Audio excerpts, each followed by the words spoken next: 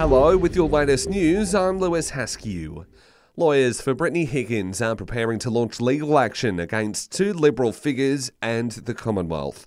The former staffer is seeking compensation to the tune of $3 million after her alleged sexual assault at Parliament House and following the decision to drop the case against Bruce Lehrmann. Former Defence Force Minister Linda Reynolds has confirmed she's received a notice from the law firm. The ACT opposition has formally moved to withdraw its support for the second stage of light rail. The Canberra Liberals today announcing it will not proceed with the project should it win government in 2024.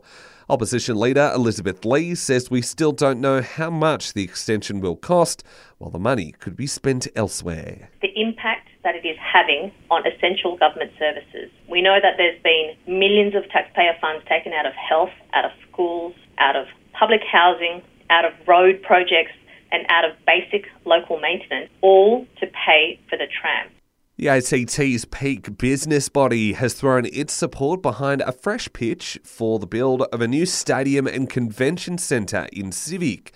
The Canberra Business Chamber says the proposal, which has been delivered to the Chief Minister and Prime Minister, has the backing of more than 20 other sporting, business and union organisations in the territory. It also argues the ACT's existing stadium facilities have operated beyond their useful life and are a barrier to attracting cultural events and sporting activities to the nation's capital. A new report has concluded Medicare is broken and no longer fit for purpose. The Grattan Institute has found the system built 40 years ago is rewarding GPs for quick consults and needs a major update. It's calling for an overhaul of rebates and how doctors are paid. A new ANU-led study has found almost 1 in 3 voters cast their ballot for a minor party or independent candidate at this year's federal election.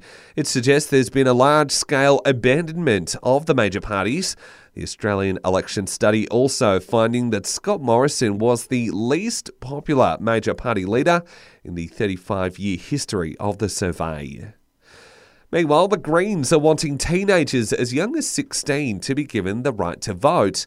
The party will make lowering the voting age one of its top priorities when Parliament resumes next year.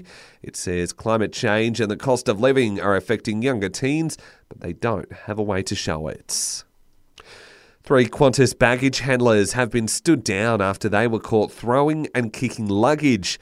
A video has been doing the rounds online showing the men believed to be working in Melbourne laughing as they chuck people's bags around. And it's not the best news heading into the silly season, but just weeks out from Christmas, Australia is facing a champagne shortage, with popular brands scarce on bottle shop shelves. Global demand and supply chain issues are being blamed for the shortage. And that's the very latest in news. We'll have another update for you right here later this morning.